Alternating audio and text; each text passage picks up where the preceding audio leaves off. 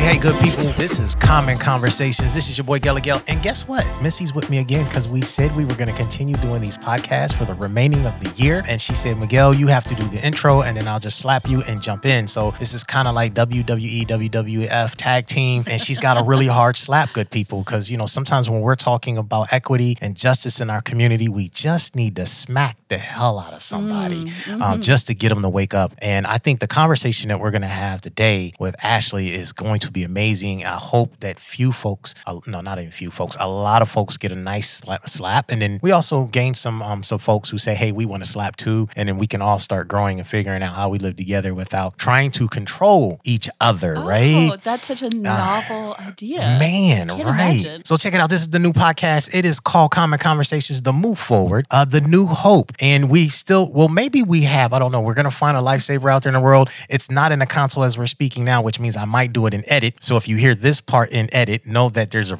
coming. But there's that part. So Missy and I decided we were going to sit down, get down, and do the darn thing. I said I'd be on my best behavior to a degree. And I have two brilliant women in front of me. So my mom would, treat me badly if I do something badly. So Missy, what's good? Friend, what is going on with you?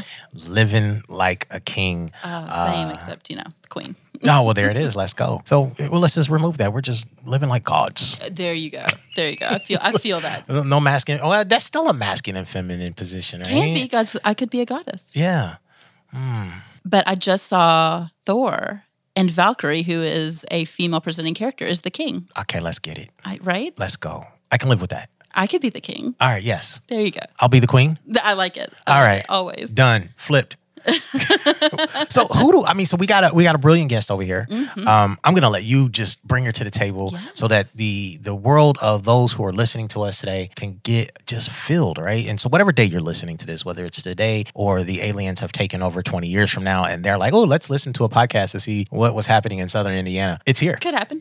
Absolutely. So friends, today we have with us Ashley Jacobs. And Ashley, I've had the pleasure of spending time with multiple spaces, actually with our good friend Dan Cannon, who we have spoken with, has brought us into shared spaces. Ashley is the operations director for the Kentucky Health Justice Network. Also, side note, this is supposed to be Ashley's vacation week, and we are currently almost exactly 2 weeks from Indiana going into legislative special session to speak on reproductive rights. So, we have nabbed her on her vacation. So thank you, Ashley, for giving up some time to spend with us today. No worries. I'm glad to be here. So tell us a little bit about you. So I am the operations director for Kentucky Health Justice Network, and we are a reproductive justice organization in Kentucky, but we also support people in Southern Indiana. Since there are no abortion clinics in Southern Indiana, people still come to Kentucky for their care. Yeah, and so I spend a lot of my time doing abortion and abortion-related things. I wish I had a better hobby. Like sometimes I joke that abortion is my whole personality because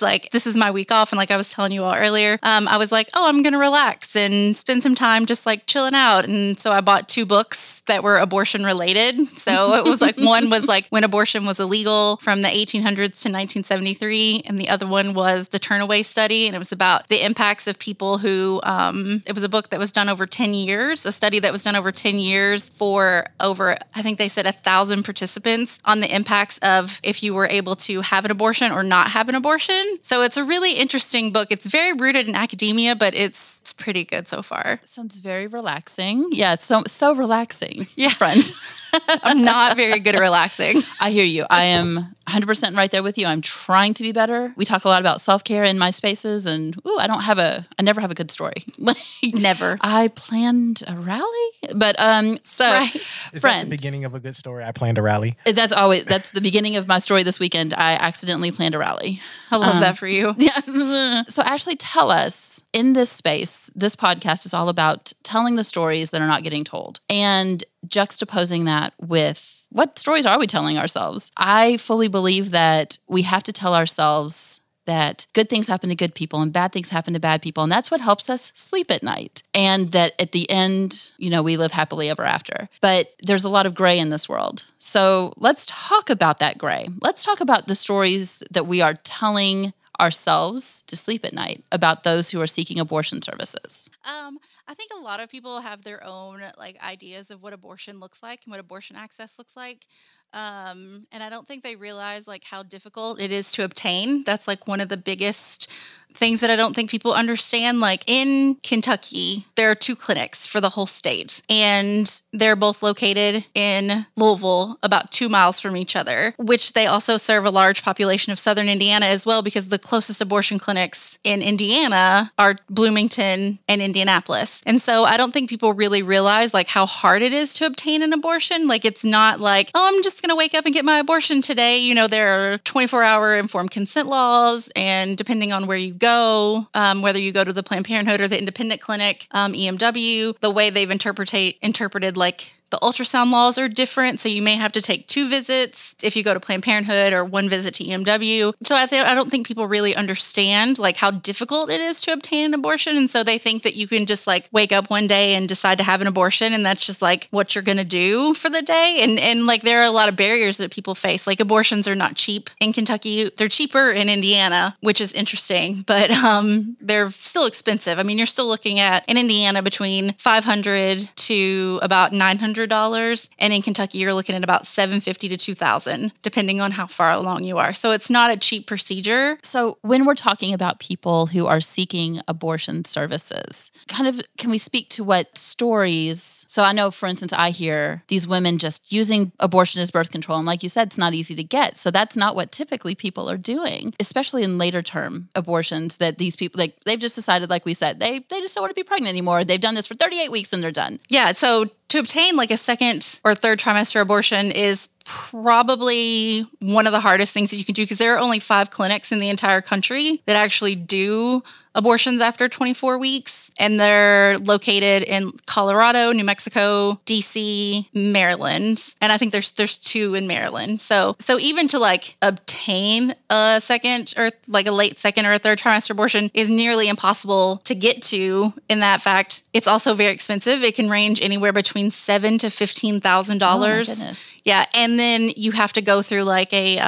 depending on how far along you are, if you're over 27 weeks for most clinics, you have to actually go through a screening process with the doctor for the doctor to even determine whether or not it's something they want to do. So even if you got to like 28 weeks pregnant and you were like, oh, I don't want to do this anymore, like under that highly unlikely circumstance, like you would still have to go through like a screening process with the doctor, where the doctor would have to say yes or no whether or not they're going to actually perform that abortion. So you don't even really get that far along and just be like, oh, my bad. Right. And so the stories that we're being told is that's the norm. That's what's happening all over the place. Right, exactly. And, you know, like partial birth abortions and like that whole thing. Yeah, exactly. That's not a thing that happens in real life. So what is the norm? So majority of people actually have an abortion before they're 12 weeks pregnant, between 6 and 12 weeks. They're about 95 to 97% of abortions are performed within that time frame. And majority of abortions are actually done through medication abortion. And then I want to say less than 1% is actually in your like late 2nd to 3rd trimester abortions, because they are so difficult to obtain. You have to have a fetal diagnosis for it to be like approved. Yes. Well, let's speak to that. So we're talking then about women who are probably have a name, a nursery, a dream for this child, and something's happened. So you're saying for that 1%, less than 1%, that they have to have a fetal diagnosis. Speak to that. Like, what do you know about how the impact on these women? You actually give birth when you have an abortion that late. They schedule an induction because a lot of people want to have funerals for their babies that are that far along, or they want to hold them one time. So, but a lot of people who are that far along, they do actually give birth to their child, so they're able to have a proper funeral, to hold it one time, because you don't get that late in pregnancy and then just decide like, this wasn't what I wanted to do after all.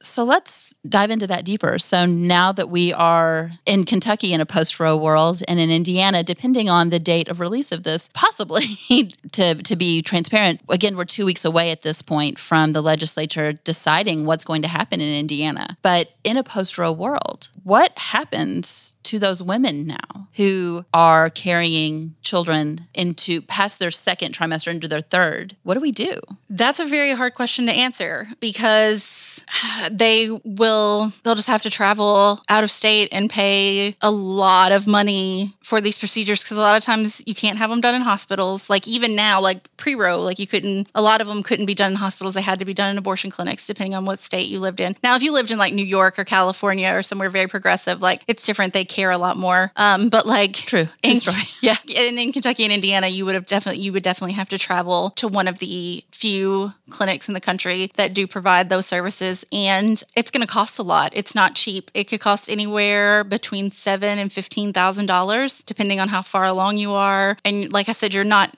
near your home. So you have to have hotel stay, you have to have travel. And it's a 5-day procedure. It's not an in and out thing. It's not like a 1 or 2 day thing. It's involved. So it's for, a guy who will never experience having to go through an abortion. When I hear this, I'm hearing you saying this is clinical, right? This is something that you don't get to walk into a room and they cut you up and you go home. Like it's like any other surgery that you're going to have. And so there's a lot of care to would-be mom or the woman who's going through this journey. And I'm hearing now, like in the state of Kentucky and Indiana, okay, so post-Roe, you have to go as far as maybe Illinois. Is that to go through this, which means now you've got an extended situation outside of your medical? Yes. So do we expect to see our daughters and our wives and our sisters and our mothers are we expecting a higher mortality rate because of what the federal government has just done? Absolutely. Indiana and Kentucky already have very high maternal mortality rates as it is. And I don't foresee that going down by removing abortion access for people, because you're going to see a lot of like hospitals and stuff, instead of consulting doctors on what the laws look like, they're going to be consulting lawyers. We've already heard some stories out of Texas. People have had ectopic pregnancies, and they were unsure on how they could actually like handle the procedure. And ectopic pregnancy is very dangerous to the pregnant person. And so doctors had to consult with the lawyers to say, like, at what point can we intervene and actually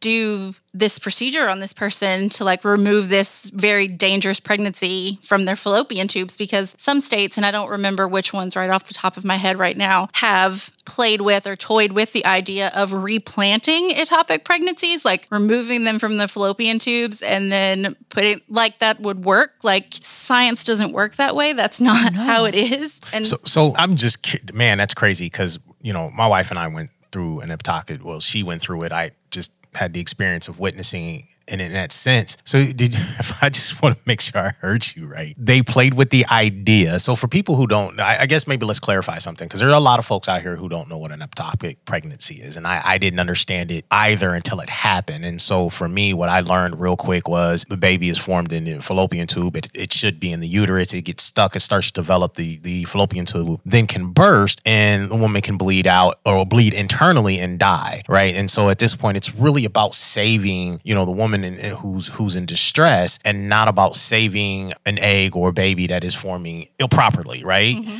Yeah, at that point, apparently, except for this Frankenstein medicine that I've never heard of before, that, again, these are people, often they want that. If you could have done that and moved the cells from the fallopian tube to the uterus, why weren't you doing that before?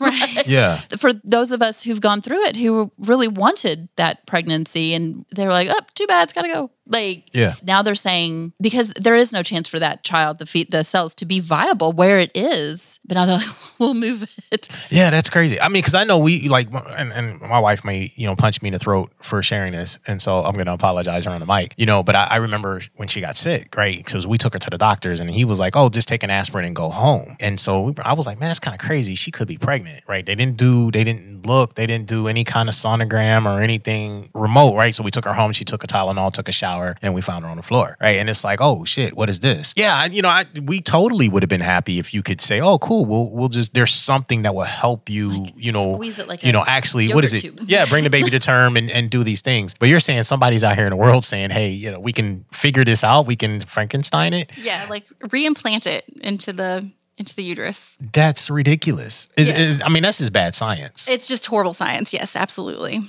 Wow. And so these are people that we trust, right? These are the folks that we're saying should be writing our policy. These are the folks that we should be going and saying, hey, they have our, as a people, best interest at heart. This is where for me, I'm like, men, y'all need to stand up because that's crazy. We should be definitely fighting for our daughters, mothers, sisters, wives, girlfriends, whatever, our women, because that's to have somebody standing in a room playing games with, I like my genitals and I don't want anybody saying, we can recreate these for you, or rarely anything happens to the penis anyway because it just carries sperm. And it's protected. It's a very protected organ. Yeah, and I think it's ridiculous that we have more protection than women do. Men have more protection than women do. Mm-hmm. So I'm curious, and I don't know if there's an answer for this because as you're talking, and I think the federal government, I think half the time is flawed anyway. Oh, but only half the time? Just half the times. The other half I'm asleep. Oh, yeah, I hear you. That's valid. I hear you. So, but I wonder often, what can we do locally, right? What can individuals do locally to stop craziness like that? People sitting in a room saying, okay, you're having an ectopic pregnancy and this is a form of abortion. Or better yet, allowing women just to have the freedom to make decisions within their medical rights and their human bodies. Like, what can we do locally to help? Yeah, so I want to go and say, vote is a thing, but also, pay attention to who you're voting for. I don't want, the blue no matter who thing is really not helpful at all because there are, anti-choice Democrats. There are anti-abortion Democrats that sit on, in Congress and in local and in federal court, or not courts, federal legislators. Thank you so much. Yeah.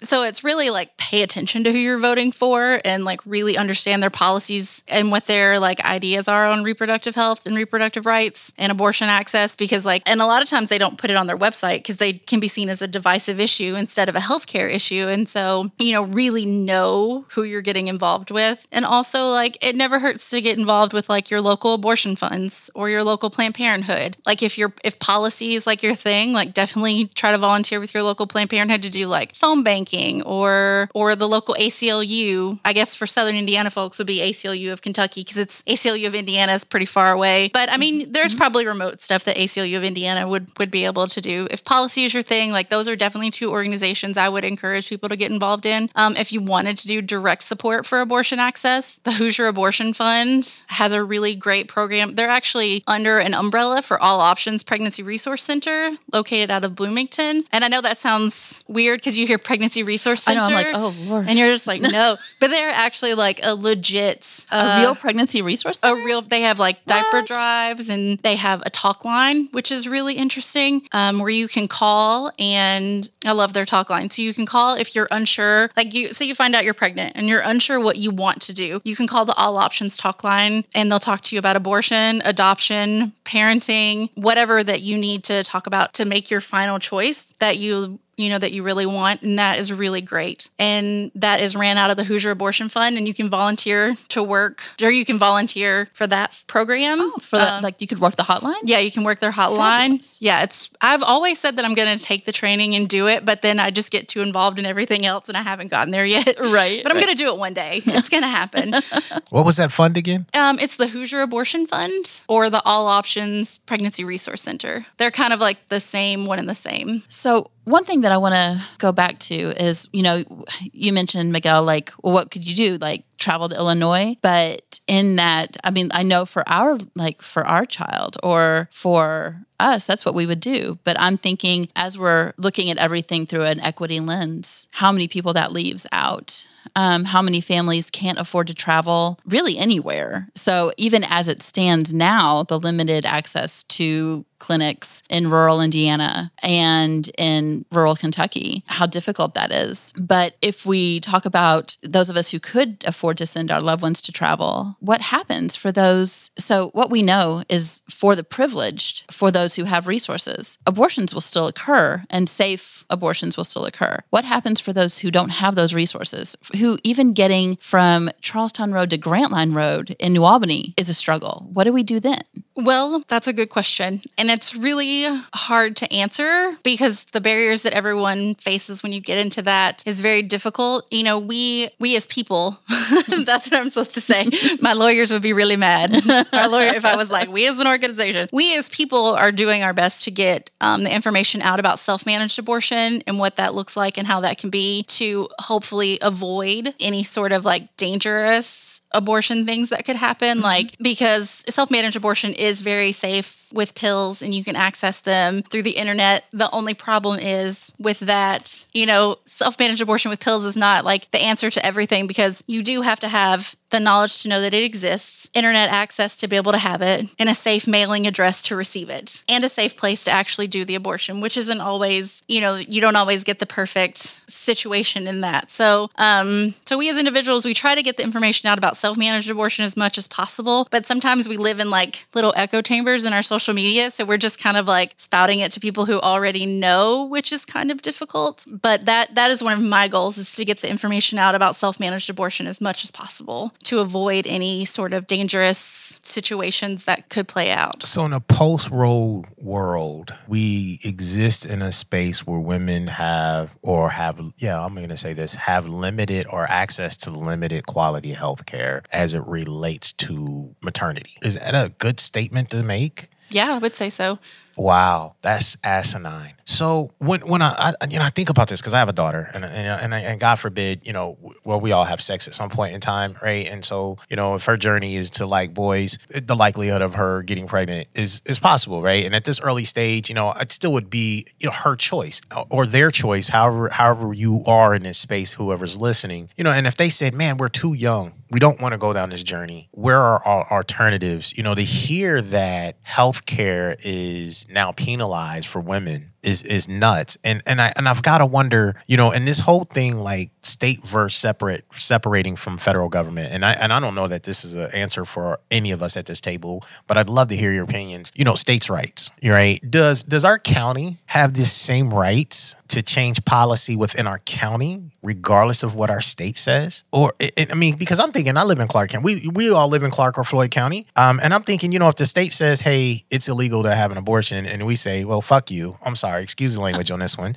You know what? I live in Clark County, and we're going to enact something that supports our women and gives them the freedoms that all men get. Can we do that? So, Ashley, can you speak to what Jefferson County has been discussing recently? I know some of the mayoral candidates have basically said that's not the job of the police, is to investigate women seeking healthcare. So we are not going to invest our local resources, basically safeguarding all of the women in Jefferson County. I have fear related to that because if it's on the books and it's a kind of not official, if it's an unofficial statement that we're not going to investigate, but is that true for everyone? Is it going to be true for people of color? Because as a reminder, and as we know that not only women have uteruses and not only women are affected in this, but so if you have a person of color who we know that the system is already kind of stacked against that unofficial policy, what if they feel like it? What if they feel like investigating? So to backtrack on the county laws, the downside to that is abortion clinics are state regulated. So it all falls under the state legislature regardless. So even if like the Jefferson County, I think it was Greenberg who said that, when he was mayor, they wouldn't enforce it. That's great and everything. But if the state says that abortion isn't legal in Kentucky, then it's not legal in Kentucky. And so the clinics will shut down. And so it's kind of irrelevant what the mayor says because... So then the mayor would have to enact something where he creates, lack of a better phrase, let's not call it abortion. Maybe we have to call it something else so he'd have to create some legalities within his city that he has control of that would allow safe haven. Yeah, and it would be very, very difficult to do because abortion clinics are state regulated. It would be really hard. Wow. What we know is in Jefferson County on that Friday when the decision came down, they shut down immediately. Patients were in the office in the middle of consultation and they had to go. So immediately it became illegal. Yes. And so at that point... in Kentucky because of the trigger law. Yeah. Yeah. So now we're in Indiana. We're sitting here in Floyd County right now, and so we're facing that same scenario. The difference between Kentucky and Indiana is Kentucky kind of started this process knowing that with an assumption that Roe would be flipped, and Indiana kind of waited, and now they're trying to do special sessions. It's interesting how much our elected officials have taken over government with little no insight of the people. That you can call a special session to take over women's rights is bananas. But so here we are, right? And so when Indiana says, oh, it's going to be illegal too, and so we're going to have to shut down abortion clinics. So we're shutting down healthcare. I think that's really, for me, and I know this is a hard stretch because Tia and I my wife's name is Tia, by the way, if you're listening, we get any, she's always like, Gelly, it's semantics, right? And then I'm like, so abortion and healthcare, is it semantics? So we're shutting down healthcare for women by law, right? So we're regulating healthcare by law for women in our country, but we're not regulating healthcare for anyone else. Am I understanding this correctly? Like we're not creating law. So if you don't have a uterus, you can do whatever you want in this life. Mm-hmm. Mm-hmm. But if you're a woman, then wow. So yeah, we should take them all out and put them in front of a firing squad and rewrite this. This is absolutely bananas that we as people will allow a select few of folks create policy that we would follow. I think it's even crazy that we would follow this shit, right? If a cop decided to investigate, right, a woman or doctor or whomever for having an abortion, yeah, he should lose his job. The chief should lose their job. We should definitely unelect many of these people if they're judges, they're prosecutors, and they decide to stand on the side of saying, the whole idea of America, I thought, was like all people are created equal, unless we create a law, right? That's the new rule. Everybody's equal unless we create a law, and then they're equal above based on the eyes of my law. Yeah, we should burn this shit down. So tell me, Ashley, in Kentucky, because as we know, there are people, and Miguel, I don't know if you knew this, there are people in certain states who have been to jail because of miscarriages. No. Yep. Yeah, because there's an assumption that they did something to cause that miscarriage. And even and there's really no great way to prove that as someone who's had multiple miscarriages. They're awful and terrible. And if someone said, hey, I think you did that on purpose. And that's what happened. 2 people in the state of Indiana were actually charged with feticide. After the feticide laws were put into effect, Bebe Schwa and Purvi Patel were 2 big cases out of Indiana. Bebe Schwa was pregnant and attempted suicide with rat poison and lost the pregnancy and was charged with feticide and was sentenced for a while and eventually had their case overturned. And Purvi Patel was suspected of a self-managed abortion and was charged with feticide, neglect of a child, and received like 20 years, but eventually had their case overturned. But yeah, so, and we would definitely see an increase that in a post-Roe world, because if you can because Purvi Patel's case, which is wild to me in the first place, is that the OBGYN that she saw at the emergency room just happened to be a pro-life OBGYN and suspected and left the hospital to go try to find where she disposed of the fetus at, in the dumpster, and helped the police with the investigation. The ER OBGYN just left the hospital to do this. It's a wild case, but yeah. That is wild. And there are states that already had these laws on the books, and some of the laws are even going to limit whether or not people can cross state lines. Right. So for example, if you know you are pregnant and you travel. So Ashley, can you speak to that, what that looks like? So it's going to be really difficult to enforce, but they're going to try it. I would hope that would be a case that would make it all the way up to the Supreme Court and says, you can't enforce that because you can't stop people from traveling out of state for healthcare. But with this court, who knows? Maybe they could say, nope, you get to stay at home. Right. And again, once you could prove, once medically it's on your chart that you are pregnant, whether or not you can travel is up in the air. Yeah. Wow. So there's regulations on travel. There's regulations on healthcare. So there's a complete control of women. Mm-hmm. Is really what we're facing in this country. Tia watches this crazy show. It's not crazy. It's pretty good. what is it? Oh my God, I can't think of the woman. She was an advertising agency. She was part of Mad Men, and then she's in this new. You know what I'm talking about? Mm-hmm. What's that show called? Handmaid's Tale. Handmaid's Tale, right? So is that where we're headed? Like, I've watched a couple episodes. I don't know a whole lot about it because it disturbs me. So there's a whole narrative that white women mostly are putting forth that we are now living in that time, that we are living in the Handmaid's Tale. But the original author, actually, all of those practices were practices that had been enacted on Black women previously. The forced carrying, the birth. So there's a little bit of like a cringe about saying that. It's like, because this has already happened to Black women. And now white women are like, oh, it's now it's us. So that narrative, but yeah, that's what people are afraid of. So how do we, and I know we're at this, and I'm just more curious. Again, I'm going to apologize for y'all for the bad language. But I really don't. My thoughts are all over the place, and I'm thinking, man, because I'm feticide. That's interesting. I never knew about it till today. So thank you for educating me. And so now I'm thinking, how do we educate more, right? How do we get information like this to everybody above and beyond standard news? Because I love women, love my mom, love my wife, love my daughter. I host a program for women empowerment, have forever. But there's so much we don't know, right? And we talk about this. As much as we want equality, as much as we want equity, there's someone who doesn't, and they have a power and a position and the ability to control our society in many ways. So how do we continue to educate people on things like feticide, what's happening from state to state, so that we can create a pathway where women both have equal rights as everyone else, and at the same time also have access to healthcare, right? Because ultimately, I'm hearing really a control of limited to access to healthcare, which that's a whole nother topic for all people. But here we've actually seen the laws rolled out. I mean, at this point, I think that there is fear that even certain types of education. So in Indiana, for instance, the only type of sex education that is allowable is abstinence-only education, which means you can share none of this. Because all of this is, what happens if you have sex. And so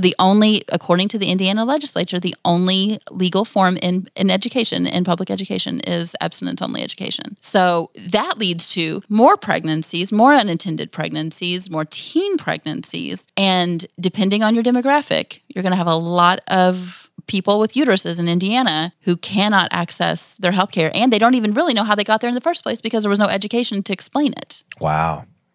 Yeah, one of the biggest things that I like to try to do is just talk about it as much as possible. Like I said, sometimes it's difficult because we live in our own little echo chamber, so we're just kind of speaking to the void occasionally, but still it never hurts to just talk about it to everyone as much as possible, whether it is about abortion access or sex ed or, educate your kids on it so they can tell their friends about it, Yes. that kind of stuff. That makes a huge impact. So I know that one of my daughter's friends was actually able to get an abortion with a judicial bypass because of her. Because of her, because of us, that type of stuff. So it's good that you're talking to your kids so they can talk to their friends because their parents may not be talking to them about it. And it really, you really just got to talk about it. Mm-hmm. Just normalize it and talk about it. I was talking to my kids about regulating, keeping up with their periods the other day at the kitchen table. And I was like, you guys are going to really need to pay attention because if you don't want to be pregnant, you're going to start having sex one day. And my 14-year-old looks me dead in the face and she's like, if I have sex with cis men. And I was like, okay, valid point. Right. Sorry, I brought it up. But so Ashley, talk to us a little bit about that. There is a narrative, especially on social media right now, about tracking your cycles using period trackers. What's your input on that? Most apps are not safe, but there is one app that was created that actually is very safe. The Yuki app, EUKI. EUKI. Mm-hmm. And it was actually created. It has abortion information on it. It talks about self-managed abortion. It talks about birth control options, and it helps you. And they don't track or sell your information. It was created by activists, which is a really great app to use. That's the only one that I suggest that anyone use. If you use a different one, please don't. So talk to us about what could happen if you use these other apps. Yeah, so they sell your information mostly, and anybody can gain access to that. And so people can find out if you were pregnant. It could be used to criminalize pregnant people or just criminalize people who have miscarriages for suspected abortions. It could be used for lots of really damaging things, and I try to steer people to the Yuki app as much as possible. I think that we live in a time now that things are happening that people have been telling us were going to happen for a very long time. Yet there are segments of the population who are just now waking up to this. Can you speak to that? How the work that had been done leading up to this, that this didn't surprise many people? Yeah. So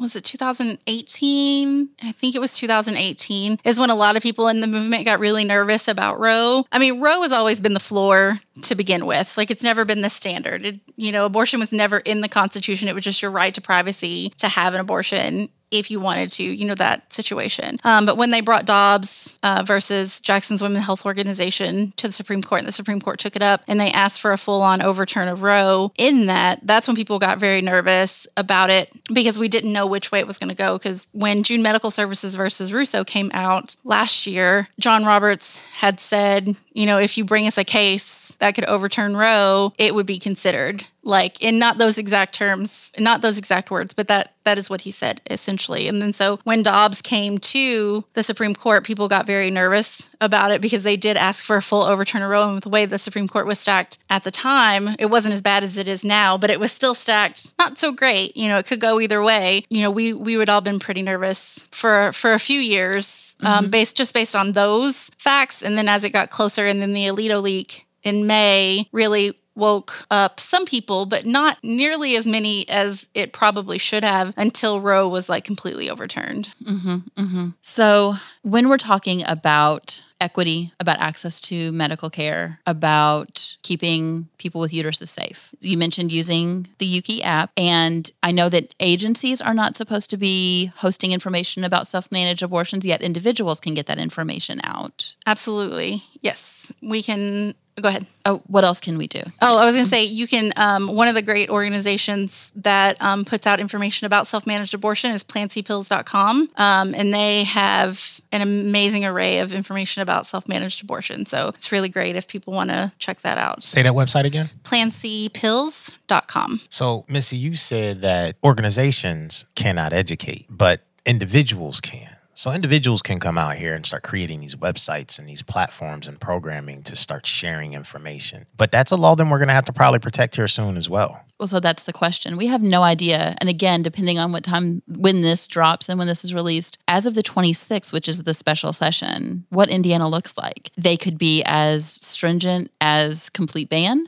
It could be a 6-week ban. It could be a 15-week ban. There are people who are concerned things like Plan B will be on the line down the road, and that's just access to contraception at that point. But depending on the narrative and the story and the stories that we spin and the stories that are spun, Plan B could be taken off the table, which again is just contraception. And there are some types of IUDs now that people are worried that will come off and no longer be available as contraception because of the mechanism by which they work. Right. So there's a lot up in the air about Indiana, but really just nationwide, what's going to happen to our access to even contraception. Yeah, I'll be interested to see if they add, when they do have their legislative session, Indiana, if they do add aiding and abetting laws to it like Texas has, because Kentucky doesn't have that yet and Indiana doesn't either, but that has a big effect on abortion funds and how they function, because it could be seen as aiding and abetting an abortion. Right now, it's already difficult. So on June 24th, that Friday, when Roe was overturned, and we were able to send people to Indiana for care out of Kentucky, which was really interesting, because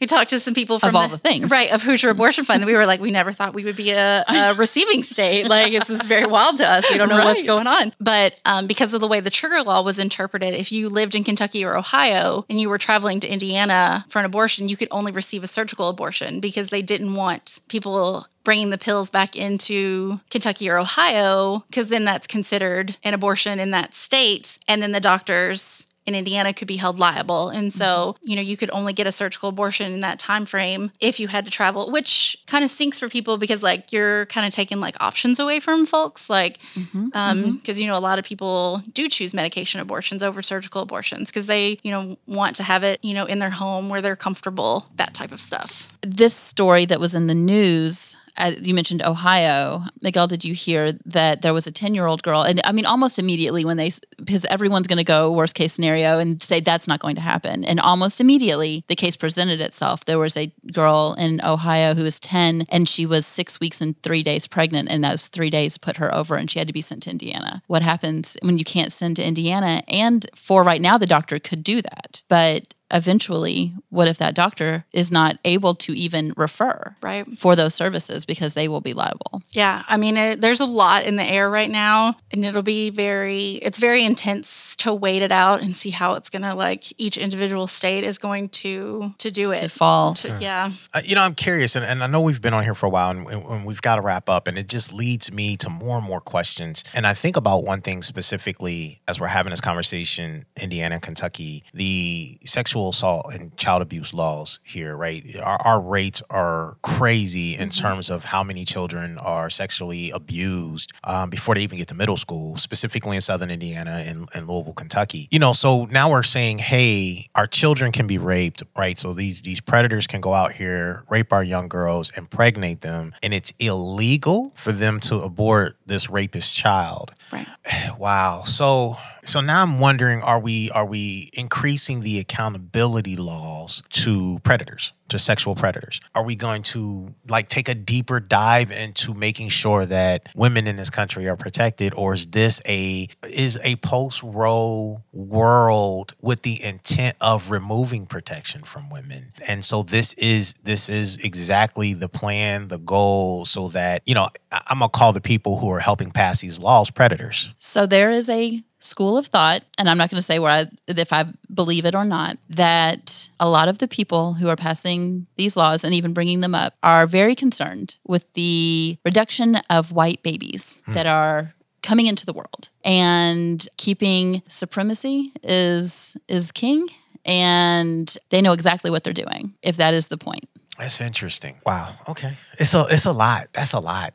It is a lot. Sorry for 30 minutes being like, Ashley, tell us everything. Oh, I could talk about it for hours longer. Well, maybe we should do like a part 2 and a part 3. Well, I think after July 26th, we should do a part 2 because this conversation will change a lot. I mean, I feel like we might be in a time travel situation where people are listening like, we already know what's happened. But we can't go quietly. Healthcare cannot be limited to us in this way. I will say that there are healthcare clinics, Southern Indiana, if you are not aware, reproductive healthcare clinics that can provide you contraception, still as far as we know, and at low or no cost to you. So please, for example, I know for the Hope Care Clinic that is at 1302 Wall Street in Jeffersonville, they are able to provide low to no cost birth control, STD testing, and treatment. And they are there for you for all of your reproductive health care needs, and I would strongly suggest you call them. And at this moment in Indiana, you do not have to have adult consent for treatment and for care if you are a minor. So again, that's 1302 Wall Street in the Hope Care Clinic. Cool. So ladies, I appreciate this. I just, y'all can, I'm going to ask each one of y'all to share a piece of wisdom as we wrap up. I just want to say this, to the fellas out there in the world, we definitely should be advocating for women, women's rights, uterus rights. Is that a good phrase?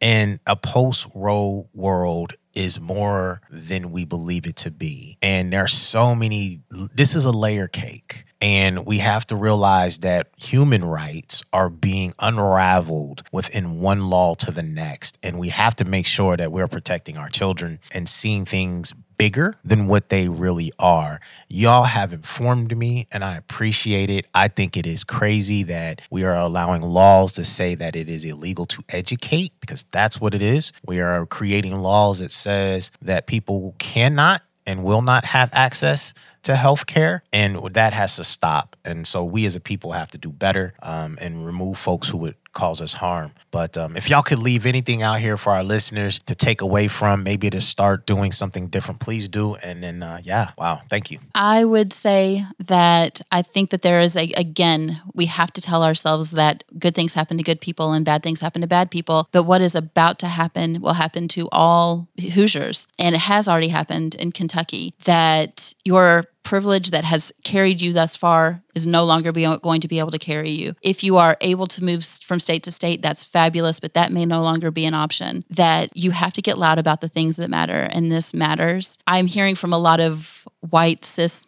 men that, there'll be exceptions for these terrible situations, for child abuse. No, there's not. There are no exceptions. This is going to gobble us all up. And the only ones that will be able to get away are those who have means to do so. And we cannot ignore the large part of the population that this will affect and have no options. Yeah, so what I want to encourage people to do the most part is to talk about abortion access as much as possible to people who will actually listen to you. I know that sometimes it sounds like that's all I talk about if you know me, and it really is, because we're never going to normalize abortion as healthcare and normalize abortion as a medical procedure that everyone should have agency to and rights to without talking about it and not seeing it as a divisive issue, but as a healthcare issue. So I just encourage people to really talk about it and just kind of be loud and proud about abortion access. I know it's kind of a scary time right now with aiding and abetting laws and what is considered, this, that, and the other. But yeah, just talk about it. Just talk about it and say the word abortion. That's a big thing. A lot of people want to whisper it. And I mean, even people in the movement that are new to it and stuff, they still will be abortion. And it's just it's okay to say it. It's fine. It's healthcare. Right. Well, Ashley, if we want to find more and know more about you and the things that you're doing, how do we find you? So you can find me on Twitter if you'd like to. That's fine. I'm pretty loud over there. My username is Oh Goodness. It's OOHGOODNESS. Or you can just learn about Kentucky Health Justice Network, which is where I work, at khjn.org. Thank you so much, Ashley. Thank you for joining us. Thank you for having me. On your vacation. It's fine. Happy vacation. Yay. I hope you're now going to go do something fun. I understand you said your fun time was abortion and study, but go get an ice cream cone or something. Good people, this is Common Conversations. This is Gelly Gel and Missy, and we're going to see you on the next podcast. You can listen to this anywhere that you listen to your podcast. So Apple, Google, Spotify, Amazon. And if they cut us off because I say bad words, it's not my fault, it's yours. I'll talk to you later. Bye, friends. Bye.